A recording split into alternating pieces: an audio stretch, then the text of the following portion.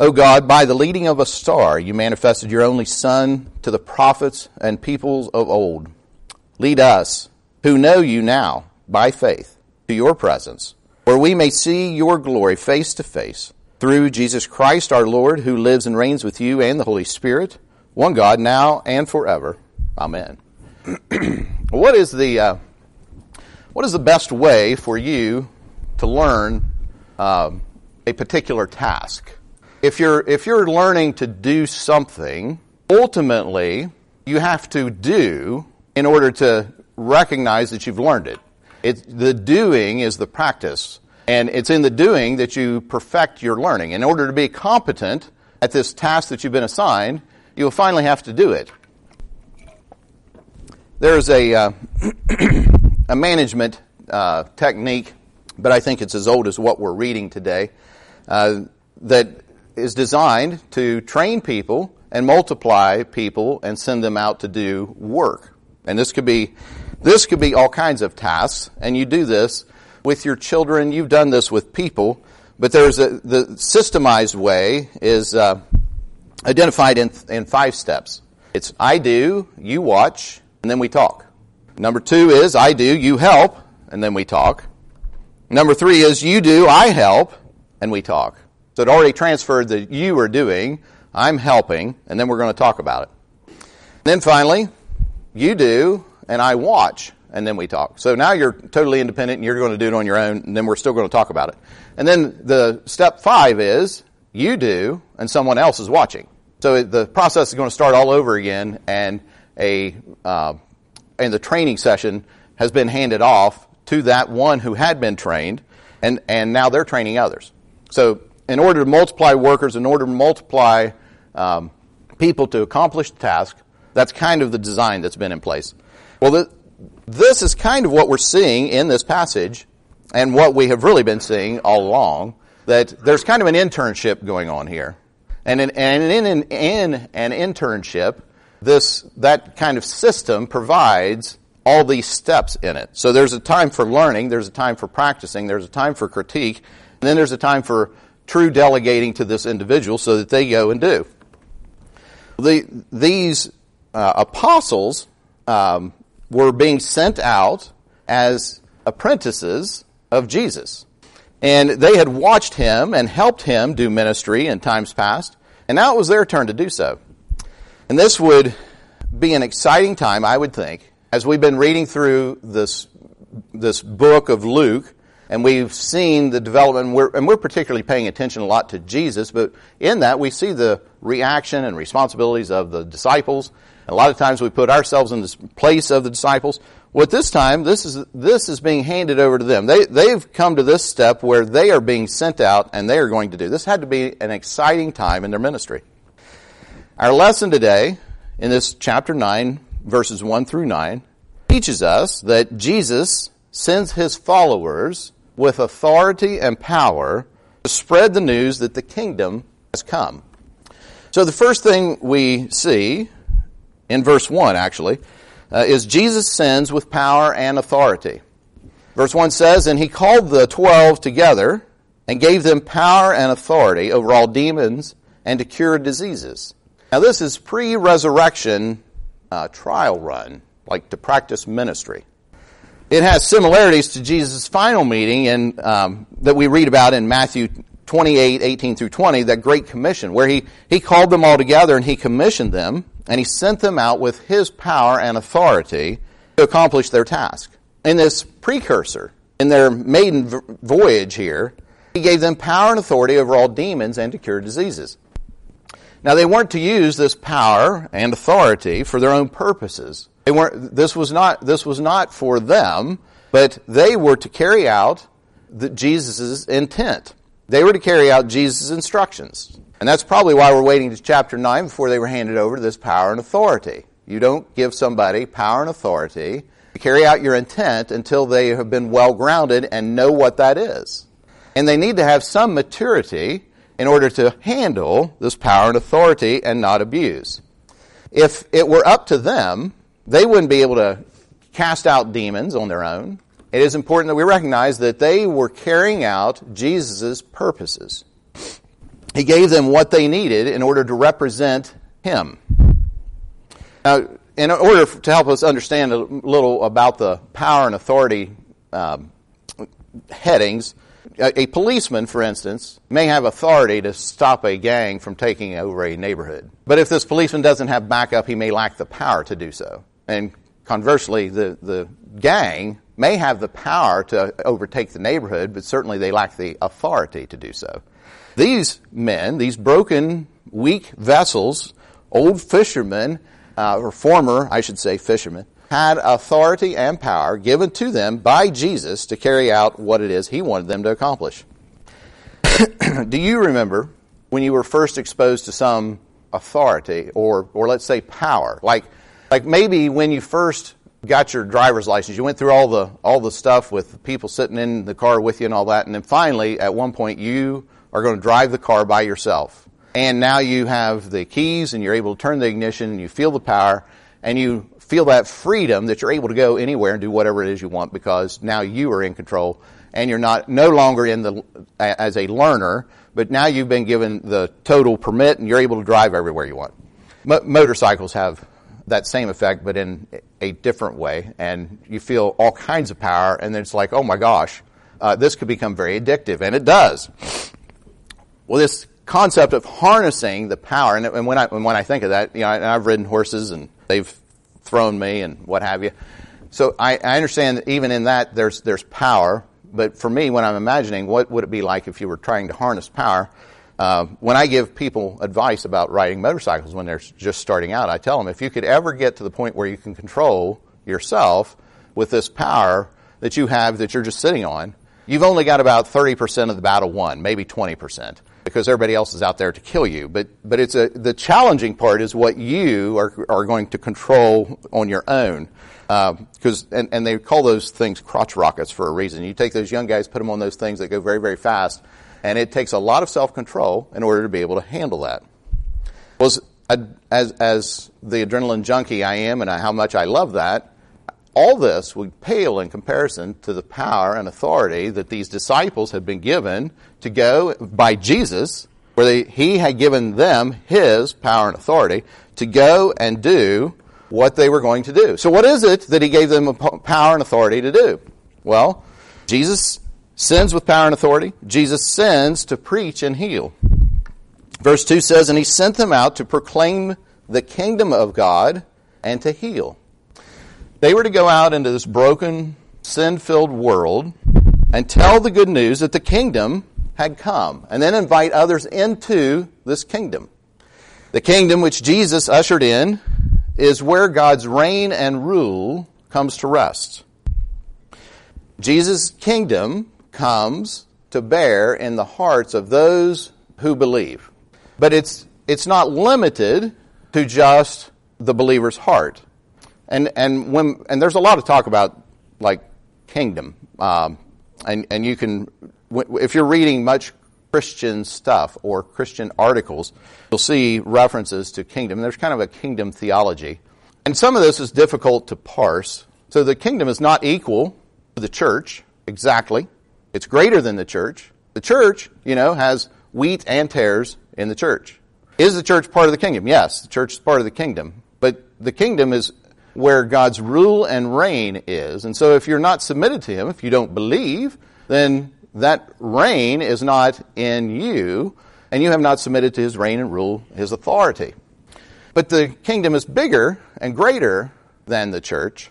Now there are volumes of books written on how we understand the kingdom. I just wanted to give you a couple of bullets to think on, and where I think it's kind of important is to help us to understand that you, as believers, are in the kingdom. The kingdom comes to rest in our hearts. But then when you go out into the world and you do your work in your workplace, the kingdom comes to bear through you in those places. So is the kingdom down at public debt? Is the kingdom out at the hospital? Is the kingdom at the accountant's office? And so on and so on. It is in this sense because you are doing kingdom work when you are working as a believer and you work with integrity, you deal honestly, you work faithfully, and you do all this to glorify the Lord in all you do, then in that sense, the kingdom comes to bear through you to others. So when we help people who need help, the kingdom, that is called kingdom work. When you're doing your work with integrity and honor, and honoring the Lord in that, you're doing kingdom work. So Jesus ushered in the kingdom of God as he began his ministry.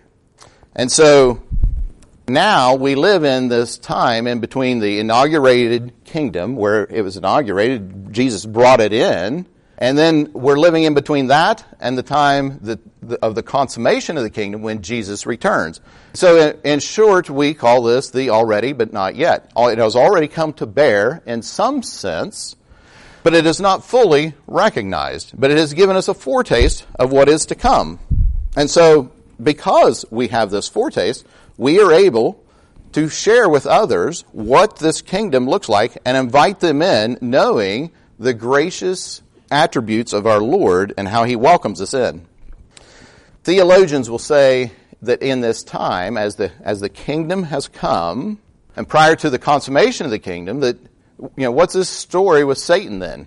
Well, Jesus thwarted Satan, and he opposed him, and Jesus won the victory on the cross. And you say, well, I understand that, but there's still a lot of evil and what have you. Well, this is true.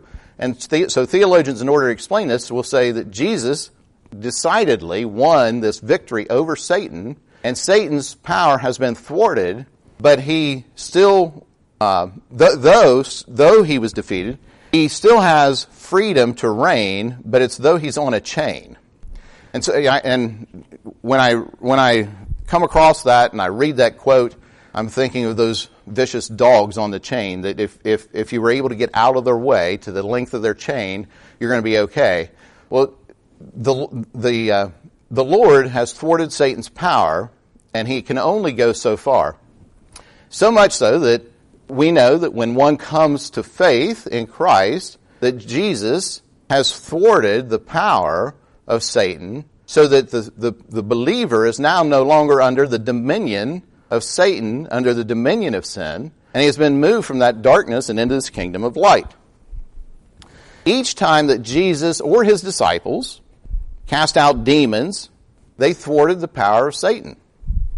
Jesus' reign is greater. The message of the kingdom was their purpose, and they also healed. But I think a lot of times we want to read this, and we're anxious for the healing, and we're not putting it into context that before the healing came, the proclamation of the kingdom came. So this proclamation of the kingdom, the gospel message, the good news, is very important. So what about this healing? Well, the healing, the casting out of demons, the miracles, all these things served a purpose, just like it did with Jesus, and that was to bring validity to the word. So the word was preached, and how do we know that this word is true? There's power and authority given to them. They cast out demons. They heal those who are sick. And this brings to bear this reality that what they're saying is a divine message, and it helps people see in action what they're talking about and what the kingdom of God looks like. Some theologians will say that as the gospel is coming into a new land, that this is a very common thing, that the miracles and those divine acts are prevalent. And then, as time goes by, because those things are giving witness to the validity of God's word, of God's message. And then as time goes by, the church grows, and then the church is to give witness to God's word. The church gives witness to God's word about it being true because of those transformed lives of the people who make up the church. And the church becomes a witness for him. Verse 3 says, "And he said to them, take nothing for your journey, no staff, nor bag, nor bread, nor money, and do not have 2 tunics."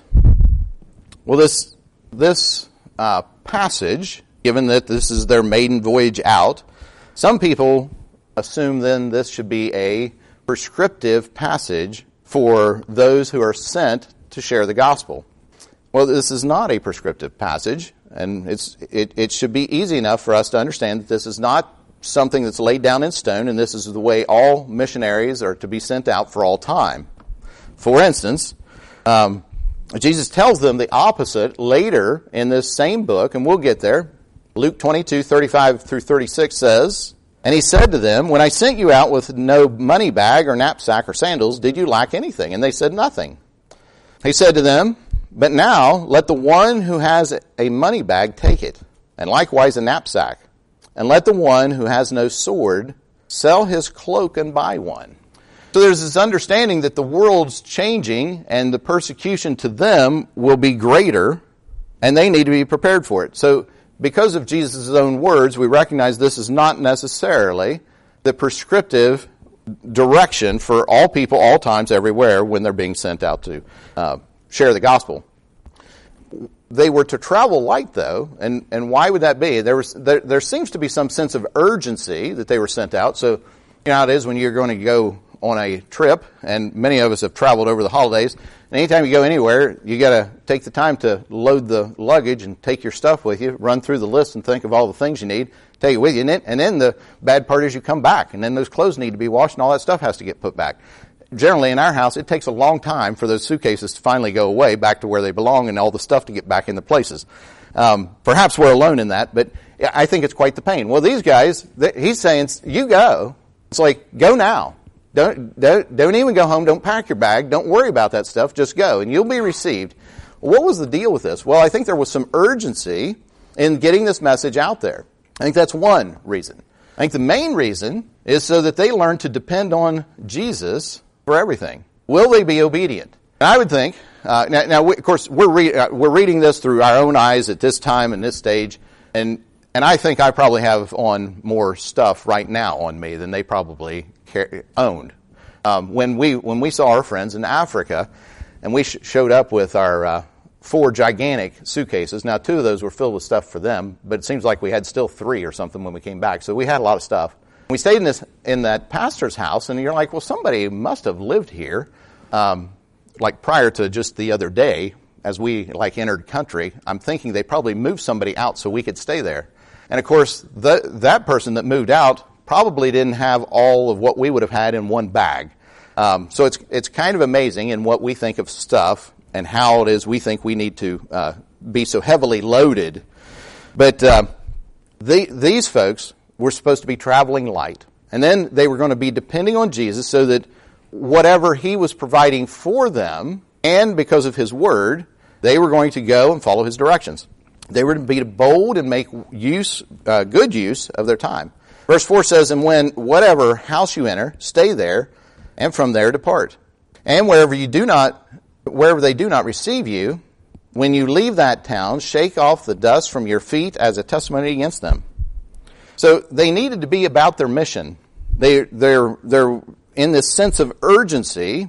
They needed to spread the good news of the kingdom, because the kingdom had come, and this is part of this revelation. We're nearing the high point of Luke's gospel, which we'll hit next week, or maybe the week after. But that would really be in Jesus' confession. It's in this reality of who he is. And so he's ready for the kingdom to be revealed. He's ready for him to be revealed. And we've talked about a veiled disclosure that the Gospels have, so that he doesn't immediately. That's why he heals and says, go and don't tell anybody what happened. Of course they do. But his objective is, he doesn't want to be bogged down with a bunch of people coming around wanting healings, and he's not ready to reveal himself and his true identity quite yet. And he has purposes behind that.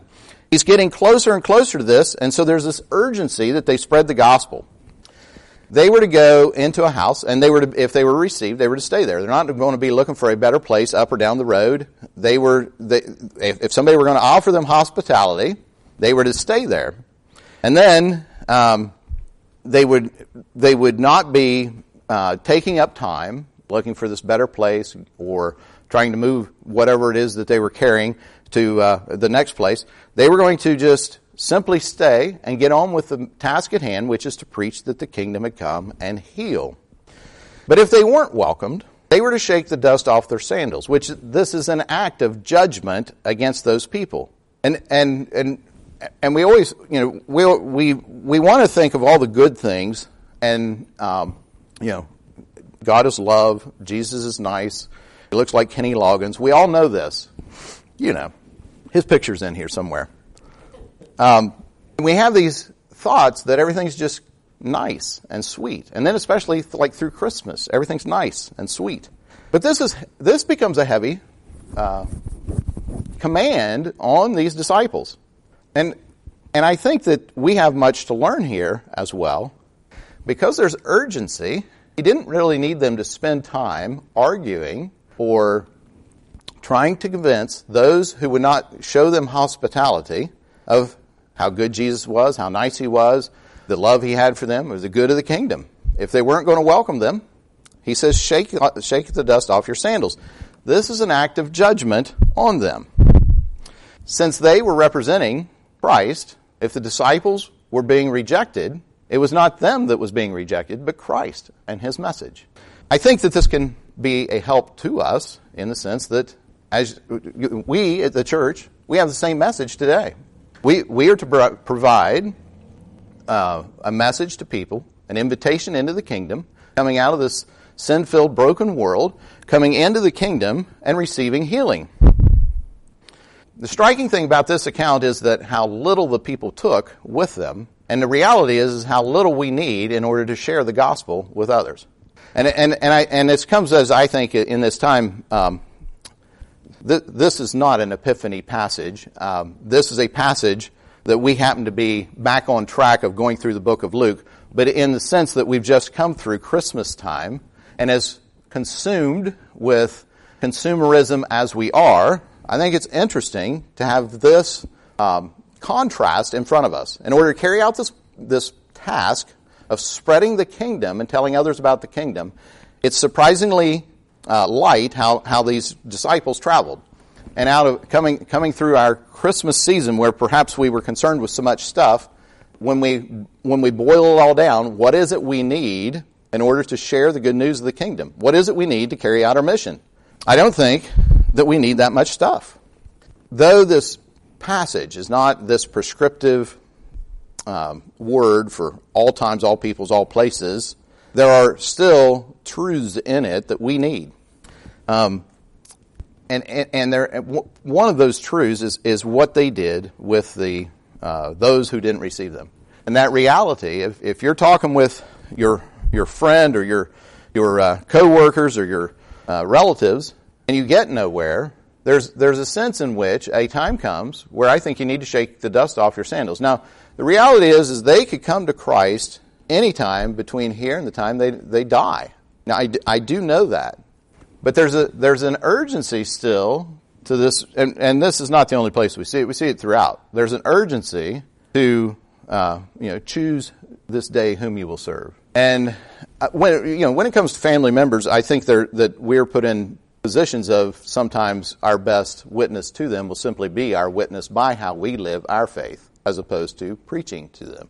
I mean, let's not make the mistake and think that that's the only thing. Ultimately, they need to hear the true gospel. But we can only do so much. And then in order to not alienate them, perhaps we just need to live according to our beliefs and have that be our witness to them, so we don't alienate them. By the same token, there are people who might take up your time and act as if they're interested, but they're not coming to faith, and they really have no hospitality to offer you. And in that case, I think we need to be comfortable in kind of shaking the dust off. And it's pronouncing judgment. I don't think it's the exact same. It's just that in that sense, you're saying, okay, you are on your own, and I got to go away, and I got to go share with somebody else.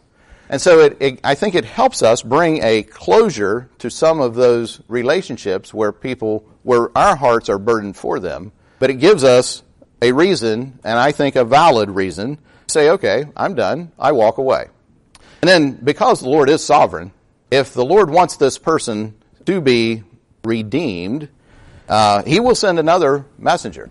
He will somehow shatter that person's heart, the hardness of their heart, so that they come to a point, and perhaps it's then that they call you and say, hey, I want to hear more about that. But the idea that you walk away and move on because there are other people who need to be invited into the kingdom, I think is just very real. If we could imagine in a neighborhood, you're inviting people into this fantastic party that's going to be warm and welcoming, and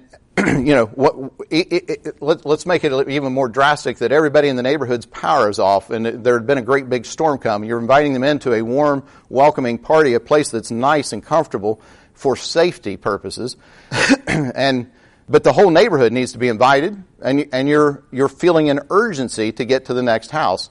This person's arguing with you about, and you've seen these stories about the floods. No, I'll stay, no, I'll stay, no, I'll stay. All right, you got to stay, you got to do whatever you want. Now you got to get on over to, Miss Ellie's house so you can ask her so that she can come in. These people need to be invited in, and the urgency you feel is the overwhelming number of people who need the invitation. So we don't want to get hung up on those who are refusing, or those who want to distract us from our mission. Finally, where Jesus sends in power and authority, and he sends us to preach and heal, the message, when proclaimed properly, the message prompts a question. The message should prompt a question, and I think I think those headings are those are true for us. I think those are the true things that are true for all of us, all times, all places. That Jesus sends with power and authority. Jesus sends for us to preach and heal, and then when those things are done, the message prompts a question. Look with me in verse 7. It says, "Now Herod the Tetrarch heard about all the things that were happening, and he was perplexed, because it was said by some that John the Baptist had been raised from the dead, by some that Elijah had appeared, and by others that one of the prophets of old had risen. Herod said, John I beheaded, but who is this about whom I hear such things? And he sought to see him." So Herod's beginning to question. He's hearing of the murmur of what's going on. And he began to question whether Jesus was John the Baptist resurrected, or one of the old prophets had come back to life. The message of the kingdom and those mighty acts were drawing attention from Herod, but not only Herod, but the people of the land, for this one particular question, which is, who is Jesus? When John was alive, Herod was interested in questions of morality, or John's eccentric prophetic ways. Now at this point, Herod's more interested in the question of who is Jesus. So in our analogy, the people that are maybe taking up your time at the door, they may be interested in all these sideline issues. What do you think about this? What do you think about that? What do you think about this? And you finally want to get them to understanding who Jesus is, because this is what the warm and the safe party's all about. It's answering the question of who Jesus is. Come, taste and see that the Lord's good. Come and experience him. The message that we preach, it should provoke the same question: who is Jesus? Apostolic preaching directed the listeners to the person of Christ. Ours should do the same. We are not to proclaim a gospel that is such a thing as come to Jesus and become a better parent. Come to Jesus and have a better marriage. Come to Jesus and achieve wealth and happiness, satisfaction in worldly manners. Our gospel is not come to Jesus and identify your Goliaths in your life. Now, some of these things may be true. Coming to Jesus, living for him, understanding who he is in the person of Christ, and through your surrender to him, and as he is your Lord, you may then have a better marriage. But that's not the point of the gospel. The point of the gospel is, who is Jesus? It should be directing people to the person of Christ. And the question we must ask is our preaching, is our conversing, as we're talking with friends and neighbors, are we talking about getting better, or are we talking about Jesus? It's so tempting for us to talk about us getting better. Or, if you get good at this, what's really nice is for you to be telling that person you're talking to how they can get better. Come to Jesus and you'll get better. Come to Jesus. And we can sell the gospel to the point of, if you come to Jesus, your life will be trouble-free and your troubles will go away. That's not the gospel. The gospel will point people to Christ, and in living for him, might their life get better? It might. Might life be easier to live if we were living according to God's commands? It might. We also live in a sin-filled world, a broken world, where we are subject to not only our own sins and our own temptations, but we're also subject to other people's sins. And so I say it might. And I think there's actually proof that can be demonstrated that if one took just the Proverbs and kind of like lived by the Proverbs, you'd live a better, meaning moralistic, getting along with people, life. But ultimately, it's in the safety of this kingdom is where the person needs to be. And without knowing the person of Christ, there's no entering in. Our message, if it's pointing people to Christ, will show His superiority over all those other things that we and the person we're talking to have already made as gods or idols and replaced Him with. Verse 6 says, "And they departed and went through the villages, preaching the gospel and healing everywhere. May you go and do likewise. In the name of the Father, the Son, and the Holy Spirit. Amen." Let us pray.